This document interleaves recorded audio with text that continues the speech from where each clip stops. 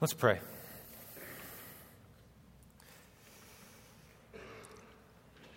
Lord, we've had a rich morning of being reminded that Christ is our King, and that though the nations rage, though peoples plot their rebellion against you, though in many parts of the world people strive to persecute Christians and, Lord, from our perspective, often succeed in their plans. Yet we know that, Christ, you walk with us. That for those of us who are in you, you have chosen us from before the foundations of the world. And we have been purchased by your blood. So we know we're precious in your sight. We know that you cannot abandon or forsake your body because you are the head. And so you care for us. So, Lord, we need supernatural insight and wisdom to understand what you're teaching us in Psalm chapter 2. And we pray that you would grant that to us. Lord, encourage the faint-hearted, the weary Christian. By the power of your Spirit, break the stony, hard parts of people's heart who are harboring sin. And if there's people in here that don't know you, oh Lord, show them the futility of rebelling against you and cause them to come and to kiss your Son, that they might be saved by him. Answer these prayers, we pray in Christ's name. Amen. Many people have heard of the Roman Emperor Constantine. Constantine is the Roman emperor who famously professed Christ, and whether this was a wise decision or an unwise decision, he made Christianity the official religion of the Roman Empire. What most people don't know is about the emperor immediately preceding Constantine. His name is Diocletian. He reigned from the years 284 to 305 AD. One report of Diocletian says that he began a furious persecution against Christians during his reign in the year 303. So kids, we're talking about roughly 1700 years ago. He ordered the doors, this is one example of his persecution, he ordered the doors of the Christian church at Nicomedia, which is an area just south of modern-day Istanbul.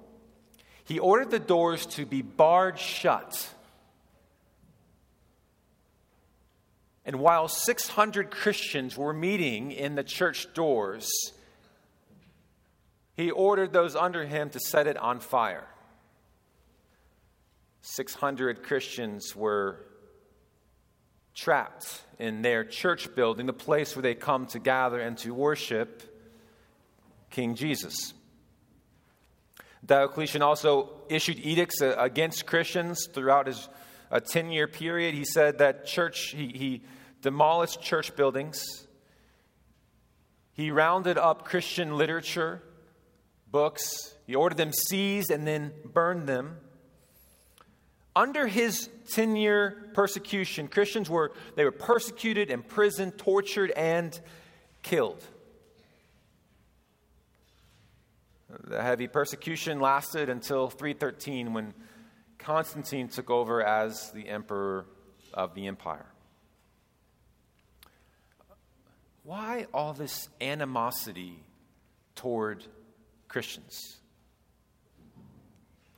For worshiping Jesus Christ.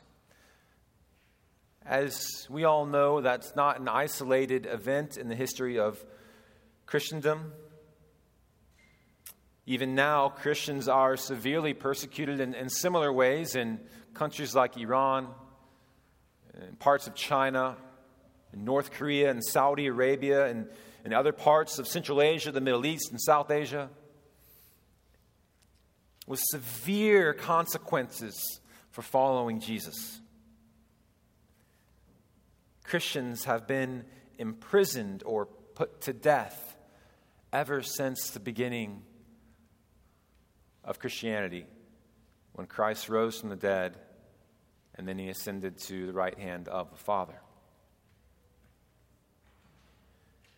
Even this past week, we learned that in the Russian invasion of Ukraine, that all 7 evangelical Christian seminaries have been shut down in Ukraine. 4 of them are being taken over by Russian soldiers. The very place meant to train men and women to carry out the gospel, to raise up pastors, to keep promoting the good news that you can be saved from your sins, shut down by evil powers. How do we filter such knowledge as Christians? We just sang almost in every song about the reigning rule of Jesus Christ. And we hear news like that. How do we process that? What do we do with that? It often seems like the plans of evil just triumph. They go on, and they win.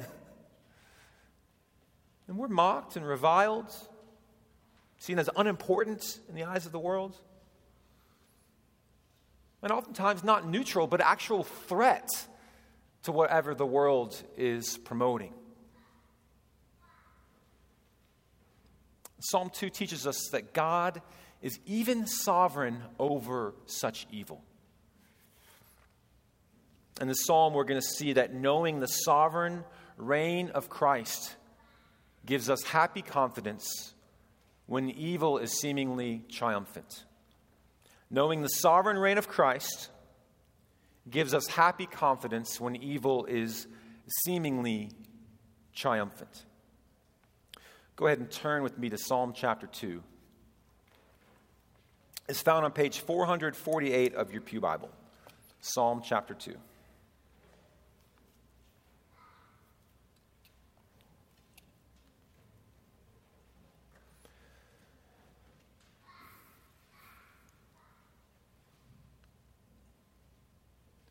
Why do the nations rage and the peoples plot in vain? The kings of the earth set themselves against, and the rulers take counsel together against the Lord and against his anointed, saying, "Let us burst their bonds apart and cast away their cords from us." He who sits in the heavens laughs. The Lord holds them in derision. Then he will speak to them in his wrath and terrify them in his fury, saying, "As for me, I have set my king on Zion, my holy hill. I will tell of the decree. The Lord said to me, 'You are my son. Today I have begotten you. Ask of me, and I will make the nations your heritage, the ends of the earth your possession. You shall break them with a rod of iron and dash them in pieces like a potter's vessel.' Now therefore, O kings, be wise. Be warned, O rulers of the earth. Serve the Lord with fear and rejoice with trembling. Kiss the Son, lest he be angry and you perish in the way, for his wrath is quickly kindled. Blessed are all who take refuge in him." We're going to go through this portion of Scripture, this Psalm chapter 2, in 4 different parts. And they're each 3 verses, so 1 to 3, 4 to 6, etc. As we look at knowing the sovereign reign of Christ can give us happy confidence when evil is seemingly triumphant. Look at verses 1 to 3, the nation's plot. The nation's plot, verses 1 to 3. Psalm 2 opens up with this rhetorical question, like, why are the nations raging? Why are they plotting in vain, in emptiness, in futility? As if to say, what sense does all this plotting and all this scheming make? It's baffling. It's nonsensical. It's futile to engage in the way that they're trying to engage against the Lord and against his anointed. The word plot there, if you see it in verse 1, look back up at Psalm chapter 1, verse 2. You don't see it in English because it probably wouldn't make much sense in English, but this is the same word. Psalm 1, verse 2 says this, "But his delight is in the law of the Lord, and on his law he meditates day and night." That word meditate and the word plot is the same word. So you see what the psalmist is doing there. He's trying to draw a contrast. The blessed man meditates on the law of the Lord day and night. He will be prosperous. He'll be blessed. He is a wise man. But the nations, the peoples, they plot or they meditate how to take down who? The Lord and his anointed. There is this great contrast with the blessed man who desires to follow divine counsel and put his mind in God's word. And while these nations, the peoples of the earth, they spend their time opposing God's word. Look at verse 2. "The kings of the earth set themselves, and the rulers take counsel together against the Lord and against his anointed." Their plans are specifically set against Yahweh and against his anointed king. They have a desire to break free from his rule. That's what verse 3 means there. "Let us burst their bonds apart." We don't really talk like that these days. "Let us cast away their cords from us." It's a way of saying that I don't want to be under that authority. I find it oppressive. It kills my joy. And therefore, I'm going to rage and I'm going to plot on how to get out from under this authority. And the psalmist is really drawing this kind of top-down approach. Kings and rulers are doing this, and also those under them. So you do have kings, you have rulers, you have nations, which means peoples, all plotting to be away from the rule of God and his anointed son. They don't want to be fettered to him. The sense here is that there can be this cold, kind of calculated anger and raging, but it's planning, it's plotting, it's a way to escape from this king. I get the picture of what I saw a couple weeks ago of Vladimir Putin meeting in this large boardroom. I don't know if you've seen it. He's on one side and all those kind of under him are on the other side. They're sitting, they're talking, they're plotting, they're meditating on how to win this unjust war. Or I think of Nazi leadership under Adolf Hitler, just sitting there, scheming how they can take over Europe and make the Jewish race extinct. There's this evil alliance going on here against God. They don't want to be ruled by his Messiah, the true king. Rather, they're craving their own rule. And they're even making alliances with other nations. You see that?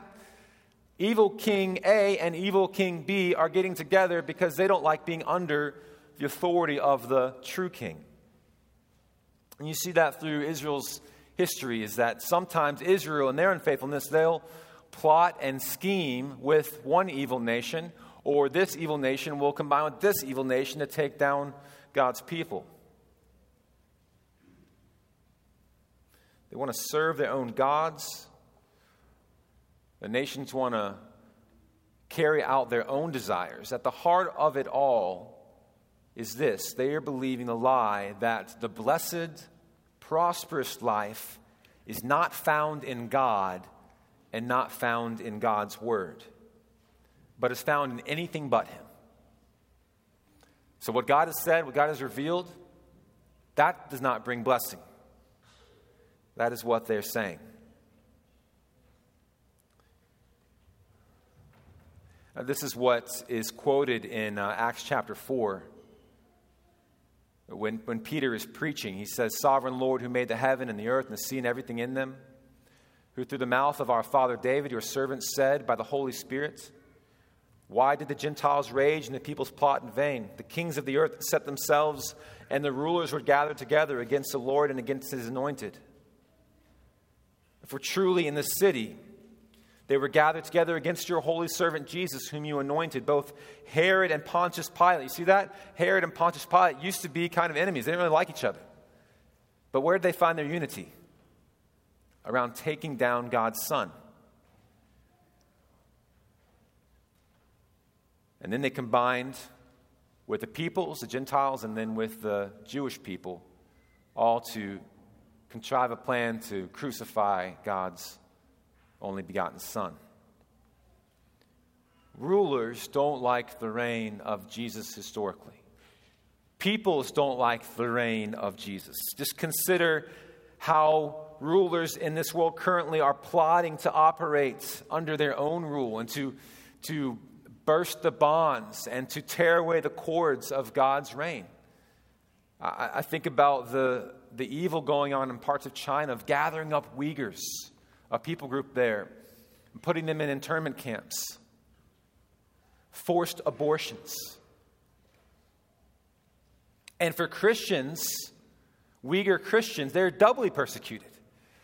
So Uyghurs are persecuted because of their ethnicity, and then if a Uyghur is a Christian, they have this kind of double persecution. They're persecuted by the government, but also by their neighbor, other Uyghurs. And then you can think of Russia, who a few years ago they made it illegal to proselytize or to evangelize outside of church walls. You can think of Canada. January 7th, Bill C-4 in Canada became law. Bill C-4 says it's criminal activity to help anyone who has a desire to change their sexual orientation, let alone even initiate a conversation with them.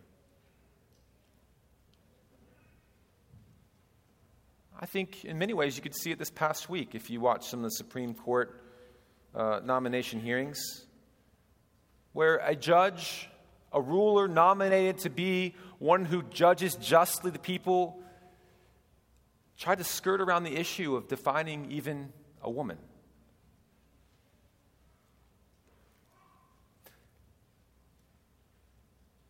She's just the voice of half of America, or if not more. In all these ways, we see that people are wanting to burst their bonds. They don't want to be under the rule of King Jesus. And we see, friends, the only place where the rule of Jesus is going to thrive in this world before he comes back is the local church. In the local church, Jesus is the head. In the local church, the people are led by Jesus through his word. I wonder if you've never been under good authority before. Maybe your parents, your mother, your father, maybe an employee or an employer, maybe in various ways, different governments. If you've never been under good authority, you understandably have a healthy, you understandably have a sort of skepticism when it comes to authority. But in a local church whose authority is based on Scripture, on God's Word, where there are kind shepherd leaders that are tethered to God's Word, friends, it can be very unhealthy to have a skepticism to good authority. I think the tragic part of it is when someone hasn't been under good, kind authority before, is that when they are eventually under good, kind authority, they don't even recognize it. They don't know what to do with it. They've never been led well before. And so when trying to be led well, they don't know what to do with it, and they react rebellious toward it. It's tragic that guidance and rule was so marred and corrupt in the past can still affect someone even when they're in a good church or under good parents or under the leadership of a good husband or a good employer. They can't recognize it. Well, friend, if you find yourself in a local church that has nominated and called godly shepherds, whose character lines up with the character qualifications of 1 Timothy chapter 3, who look to the Word when making decisions, who preach expositionally, friend, you can be encouraged that no, there's not perfect authority, even in our church. Far from it, but there is good authority. There's faithful authority. There's trustworthy authority. Friends, this is not a place where the nations rage and the peoples plot in vain. That goes on outside the church. But in the church, and all churches throughout time are meant to be founded on the cornerstone, Jesus Christ. And now He rules through His Word. And the church calls shepherd leaders to rule and to lead by His Word. But even then, they are held accountable to the church. This is good news in a world that is raging against a good God. Well, secondly, in verses 4 to 6, we see God's surprising response to this evil. Look at verse 4 in this surprising response. He who sits in the heavens laughs. That's interesting. Verses 1 to 3, you have the most prominent people of the earth, and even those under them who are scheming how to break free and establish their own kingdoms apart from God's. And on an individual level, what this is saying, that even in your own heart, you want to be, you want autonomy, you want to self-rule. With all this going on, verse 4 says basically that God is not in a tizzy. God is not worked up. He's not trying to corral the heavenly hosts and say, what are we going to do? I'm flustered. I don't know what to do. That's not what God's doing. Notice this. He's not worked up. He's not in a tizzy. He's not even standing up. What is He doing? He who sits in the heavens, He's seated on His throne. And He laughs. He laughs, sitting down in the heavens. Friends, it's not that He thinks this is funny at its core. The second line in verse 4 gives us greater insight into this kind of laughter from the Lord.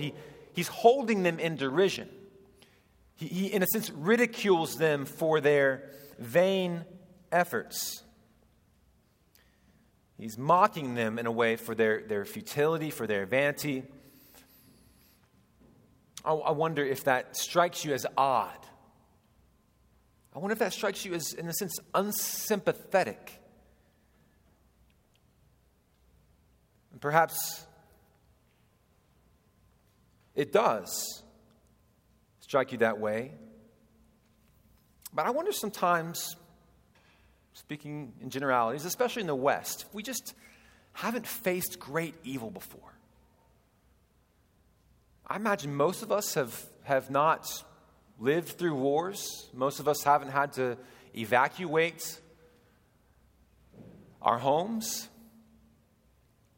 I do know many of us in this room, in this church, have had really difficult upbringings under authority that in many ways was evil toward them, that didn't guard them, that didn't protect them, didn't care for them, misused them, abused them, neglected them. And so when God laughs at those plans, we must understand what is at the heart of that. What's at the core of this laughter?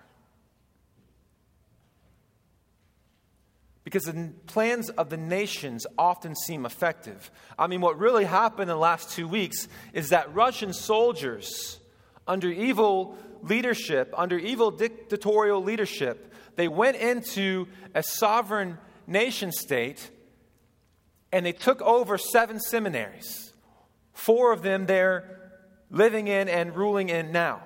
So it actually seems effective. And so when we read this, we know the character of God. We know He's not cold and aloof to pain and suffering. So why does He laugh here? What gives God confidence in the face of evil? And what can give us such confidence in the face of evil? How can God sit in the heavens and ridicule them with the response of divine laughter? I think in a sense, what's going on here is that God's laughter is an expression of his anger, but also an expression that he is the Ancient of Days, the one who sits above all this evil. And I think that those of us who are reading this, who are following him, that should give us comfort. He's not sweating because of this, even though the pain is real and the suffering is hard and it feels like it lasts a long time.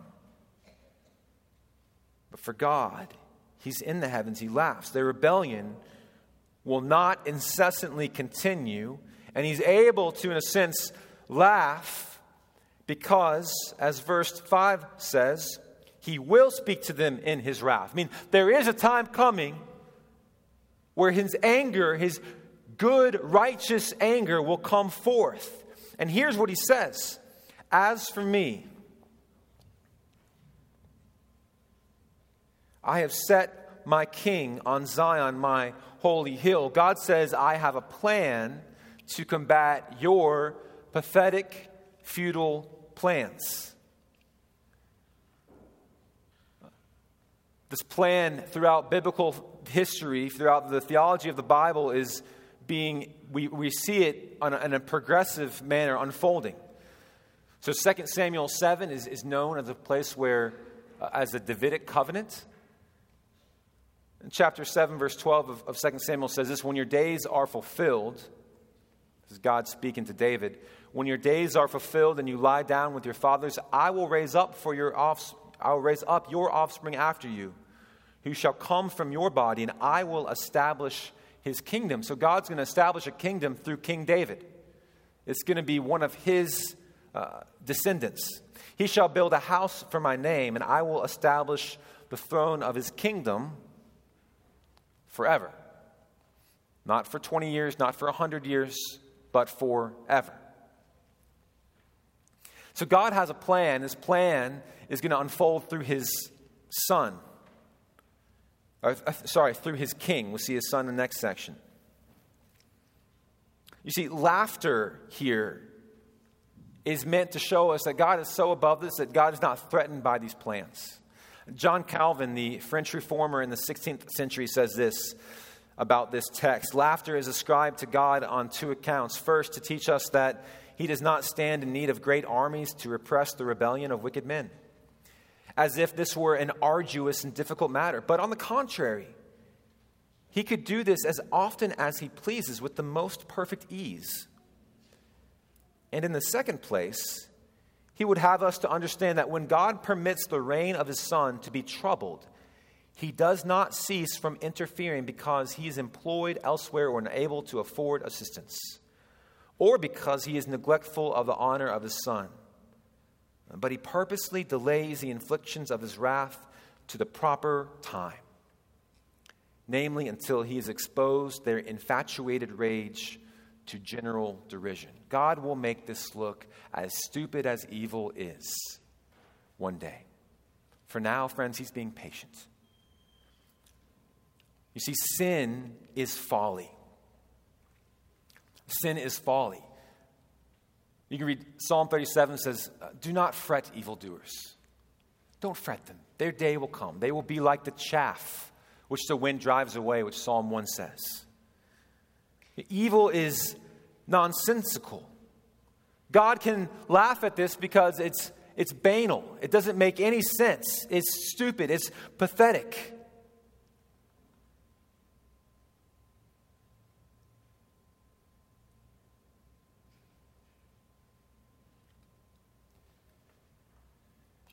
One author says this about the banality of evil. Evil comes from a failure to think. It defies thought, for as soon as thought tries to engage itself with evil and examine the premises and principles from which it originates, it is frustrated because it finds nothing there. That is the banality of evil. Evil is just lacking in originality.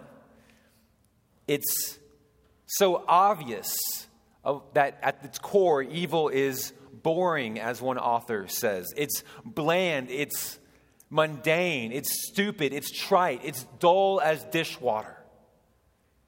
Evil is ridiculous and dumb. That's why God can laugh at it. It doesn't make any sense. But evil is really compelling, isn't it? It's compelling, just like in the garden, Adam and Eve were compelled by the evil words of the great deceiver Satan. But we look at that and we're like, oh my goodness, God has given you an entire garden. You can eat from any tree you want, and you're going to pick the one tree He said not to eat from. You see what the Bible's doing with evil? I'm not minimizing the suffering that accompanies evil. My goodness, it is hard. It hurts. It leads to sleepless nights. It leads to anxiety and grief. But at its core, it's just foolish. But as it's compelling, evil gives birth to chaos, and chaos leads to hurt, and hurt can lead to confusion, and confusion can lead to hate, and hate can lead to violence. Evil produces a lot of bad fruit. My friends, we can't overly process and dissect and hope to discover the hidden motives and reasons behind evil. You will be frustrated if you try to do that. Our role is not to be like surgeons and try to figure out all the heart motivations of people when they engage in evil. That can be helpful to a degree, but at its core, evil is us saying, we don't want to be under your rule, Lord Jesus. We'd like to be under another's rule. There's nothing novel about evil. In the end, evil comes down from sinful people perpetrating evil without a lot of clear thought. You're just not thinking. We choose evil because we're acting a fool. That's why we do it. My friends, be careful of heeding evil. If you're aware of poor choices, of evil, sinful choices you're making this morning, ask yourself, what is it about Jesus Christ and His reign that you're not loving? Why are you not gladly submitting to His rule? I think at the core of it, you'll find it's foolish. Well, how do you know? How do you know whether you're engaging in evil, or how do you know if authority is good? Well, Jesus gave us some ways to do that. He says you can know a tree by its fruit. You know a person by their commitment to meditating on God's word, by heeding it, by loving it, by treasuring it, by relying on it. You see, it's not complicated to spot good and evil. It can be difficult, but it's not complicated. Thirdly, we see the royal son's declaration, verses 7 to 9. The royal son's declaration. Now the son gets to speak. You see what's going on here? The nations are raging, the people's plotting in vain, and then Yahweh speaks. And now the son speaks and gets to tell what Yahweh told to him. This royal decree starts out saying, "You are my son, today I've begotten you." In 2 Samuel 7, as I referred to earlier, it says that the son will be a forever king. And these words are repeated also in the New Testament in several different places. "You are my son, today I have begotten you." I'm sorry, 2 Samuel 7 says that the forever king will be a son to God. There's a connection. Didn't make sense. He'll be a son to God. And then we see this theme carried out throughout the New Testament. So Mark chapter 1, verse 11 says that when Jesus was baptized, he came up out of the water. The heavens were torn open, and then the Spirit descended upon him like a dove. And a voice came from heaven, "You are my beloved Son, with you I am well pleased." Hebrews chapter 1, verse 5 uses Psalm chapter 2, verse 7 to say that God's Son is superior to all the angels. And then the author of Hebrews uses chapter 2, verse 7 in Hebrews 5 to say that the Son is God's appointed new high priest. You see, the Son is a descendant of David, who will be the forever king. The Son is the only begotten Son of God. He is the great and final high priest. And this is what the priest, king, only begotten Son says here in Psalm 2. He says, "Ask of me, and I will make the nations your heritage and the ends of the earth your possession. You shall break them with a rod of iron and dash them in pieces like a potter's vessel. All the nations will bow to this king, and all land will be his. The ends of the earth will be his possession." What seems terrifying and threatening to the rule of God from our perspective will be effortlessly subjugated by God's Messiah. So kids, children, think about this. And our front steps, we have these great-looking steps. And on the side, there's this railing. The railings are made of iron. So what happened if you were able to take one of those pieces of iron and you had like a coffee mug? And your role was to take the coffee mug, put it down, and take an iron bar and just smash it. Would it be hard to crack or to break that coffee mug if it was made of pottery? No, it wouldn't be. You would break it easily. That's how effortlessly this Messiah is able to rule and to reign. You see, there's this scepter language, this rod of iron language, which comes from Numbers 24 and Genesis 49. In Numbers 24, we're told that out of Jacob, Abraham, Isaac, Jacob, out of Jacob there will be one with a scepter, and he'll rise out of Israel. And he will dispossess his enemies. And in Genesis 49, we get a more clear understanding about the Messiah. That he will be like a lion's cub. He will stoop down, he will crouch down as a lion and as a lioness. No one should rouse him. And the scepter shall not depart from Judah, nor the ruler's staff from between his feet, until worship comes to him. And to him shall be the obedience of the peoples. The peoples will not rage against this descendant of Judah. You see, the priest, the king, the Son, the Messiah is a lion-like warrior. The Almighty scoffs at their plans because he has a sure solution for all their plans. He's not worried. While there is a lot of drama, the outcome is known. God's not standing in the heavens on the edge of his throne, watching good arm wrestle evil. He will be victorious because his Son is victorious. The vain plotting cannot stand against God's unstoppable solution. And we see this clearly in the life of Jesus. Matthew 27, before Jesus is crucified, or after Jesus is crucified, says this: the next day, after the day of preparation, the chief priests and the Pharisees gathered before Pilate. You see this alliance? This evil alliance? Pilate from Rome, the leaders of the Jewish people, Pharisees and chief priests, and they come together and they said, "Sir, we remember how the impostor," that is Jesus, "said while he was alive that after 3 days I will rise. Therefore order the tomb to be made secure until the 3rd day, lest his disciples go and steal him away and tell the people that he has risen from the dead. And the last fraud will be worse than the first." Then Pilate said to them, "You have a guard of soldiers. Go and make it as secure as you can." So they went and made the tomb secure by sealing the stone and setting a guard in front of it. Well, friends, we know that while the nations plotted, while they tried to stop God's Messiah, they could not stop him. But God raised him from the dead 3 days later. And that is in order to fulfill the second psalm, as Acts 13 says. He is God's only begotten Son. The Christ cannot die forever because he must live forever, because he is the king of a forever kingdom. You see, the inheritance of Jesus and nations are the ones that formerly plotted against his rule, and now they are his.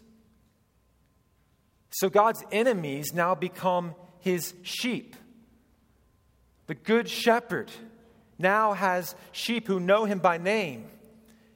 And he does this by giving his very life for them. You see, he breaks our hearts, our stubbornness, our desire for self-rule by giving over his own life to the point of death, even death on a cross. What a great king, to be so high and mighty, to have the scepter, the rod of iron, and for a time laying it down as he lays down his own life to be crucified publicly, a shame for all to see.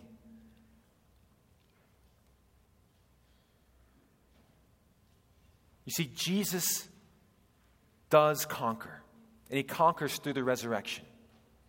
As we sang about earlier, we are born of wounds from Jesus' side. I'm alive now because I'm alive in him. We have life because Jesus rose from the dead. If you're not yet a Christian in this room, let me encourage you to ask yourself, why 2,000 years later, all these people gather Sunday morning to worship a crucified Jesus? I'll tell you, we worship him because he rose from the dead. If Jesus would have been merely crucified 2,000 years ago, it would have been an interesting historical event. But we worship him as resurrected, conquering king. Lastly, look at verses 10 to 12. As we see now here that a gospel call to worship the royal Son. Now therefore, O kings, be wise and be warned, O rulers of the earth. Serve the Lord with fear and rejoice with trembling. Kiss the Son, lest he be angry and you perish in the way. For his wrath is quickly kindled. Blessed are all who take refuge in him. Wise kings, wise rulers, wise influencers, wise politicians, wise CEOs, wise parents, wise children, wise people. Heed this warning from the Son. Kings and rulers are specifically addressed here because they serve as representative heads for all people. Instead of plotting their rebellion against the Son, they are called to come and serve the Son. They're called to serve him in sincerity, in faithfulness, in reverence, in joy. So you cannot give lip service to the Son because he's able to know your heart. You cannot have divided devotions as you worship the Son because he's worthy of all devotion. We are to worship him with reverence. That's what's meant by fear there. Because he's worthy to be revered. And rejoice with trembling.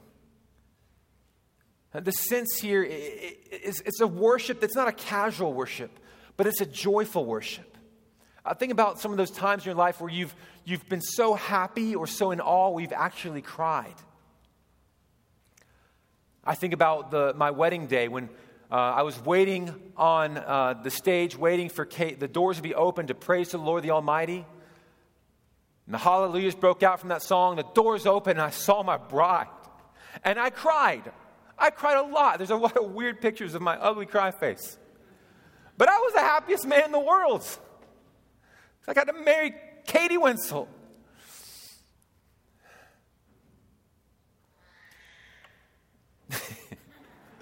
I don't know if that was a happy scream. You see, that's a sense here that, when we're worshiping here and we sing Ancient of Days and you see people tearing and you hear them kind of sniffling, it's because we have this deep, rugged joy in God's Messiah and his kingship. The deepest moments of joy are reverence. Or I'm certain that Dalton, maybe not Megan, maybe she was extremely tired and exhausted this morning, but Dalton just joyfully holding his daughters this morning. Megan's joy to come hopefully at some point, if it's not already there. You see, Jesus, the Son of God, the King of Kings, is the way, the truth, and the life. You cannot come to the Father but through him. You will be judged if you have no refuge in him. There's no other way to escape the judgment but through Jesus Christ. So the plea is here. It says, kiss the Son, meaning worship him with affection. The Son is worthy because he is the one who's came to serve and not merely to be served. He is the only one worthy of our ultimate service. He is the one whom the Father said, "This is my beloved Son, listen to him." And wise people, blessed people, listen to Jesus and obey him by faith. And folly ignores him, rebels him, and then will be caught up in the judgment and be swept away like chaff to eternal judgment. So friends, if you worship the Son, continue to worship him. Every day, every hour, give your life, devote your life to him. Nick and Hannah, as we get to see you again, I want to give you one more plea. Your main objective is to see people from India worship the Son. You want them to kiss the Son, to bow at his feet, forsake all other false gods, and come and worship Jesus. And brother and sister, we commission you gladly for that task. Students who are going to the Middle East, Central Asia, South Asia, we commission you as well. Your task is so that others may kiss the Son and bow down to him. Make that your greatest aim and objective. Now, church, if you have no plans to go overseas, you have neighbors and coworkers who need to kiss the Son to find refuge in his protection, in his shed blood. How can you be more faithful to carry that out? As we conclude here, go ahead and turn in your Bibles to the very end. Let me go and ask the musicians to go ahead and come up, since I'm running a little bit later than usual here. Look at the very end of the Bible, Revelation chapter 5.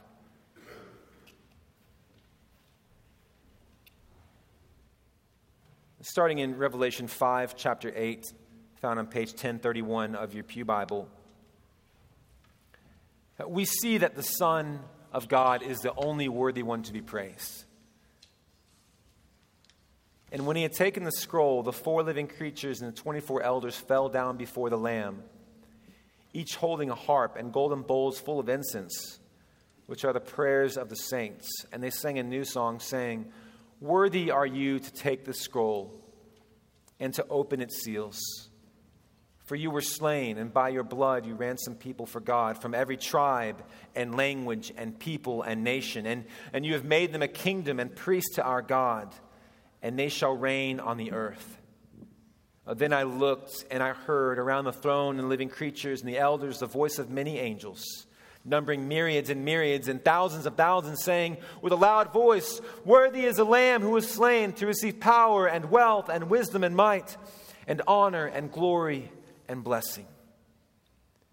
And I heard every creature in heaven and on earth and under the earth and in the sea and all that is in them, saying to him who sits on the throne and to the Lamb be blessing and honor and glory and might forever and ever. Amen. Praise Jesus that he is the resurrected Lamb who was slain. Let's pray. Lord, we can have happy confidence in your sovereign rule, because we know the end of the story, that you will reign no matter what kind of suffering we're enduring right now, no matter the way that evil is affecting our lives, no matter the way that we are losing sleep or having anxiety, no matter the threats of wars. Oh, Jesus, you will reign. We don't see it now. We don't understand all of it now. But you walk with us through it. And even if our life is taken from us, our souls will be with you, and one day our bodies will rise triumphantly, just as, Lord Jesus, your body rose from the dead. Oh God, give us confidence in your sovereign rule, we pray. In Christ's name, amen.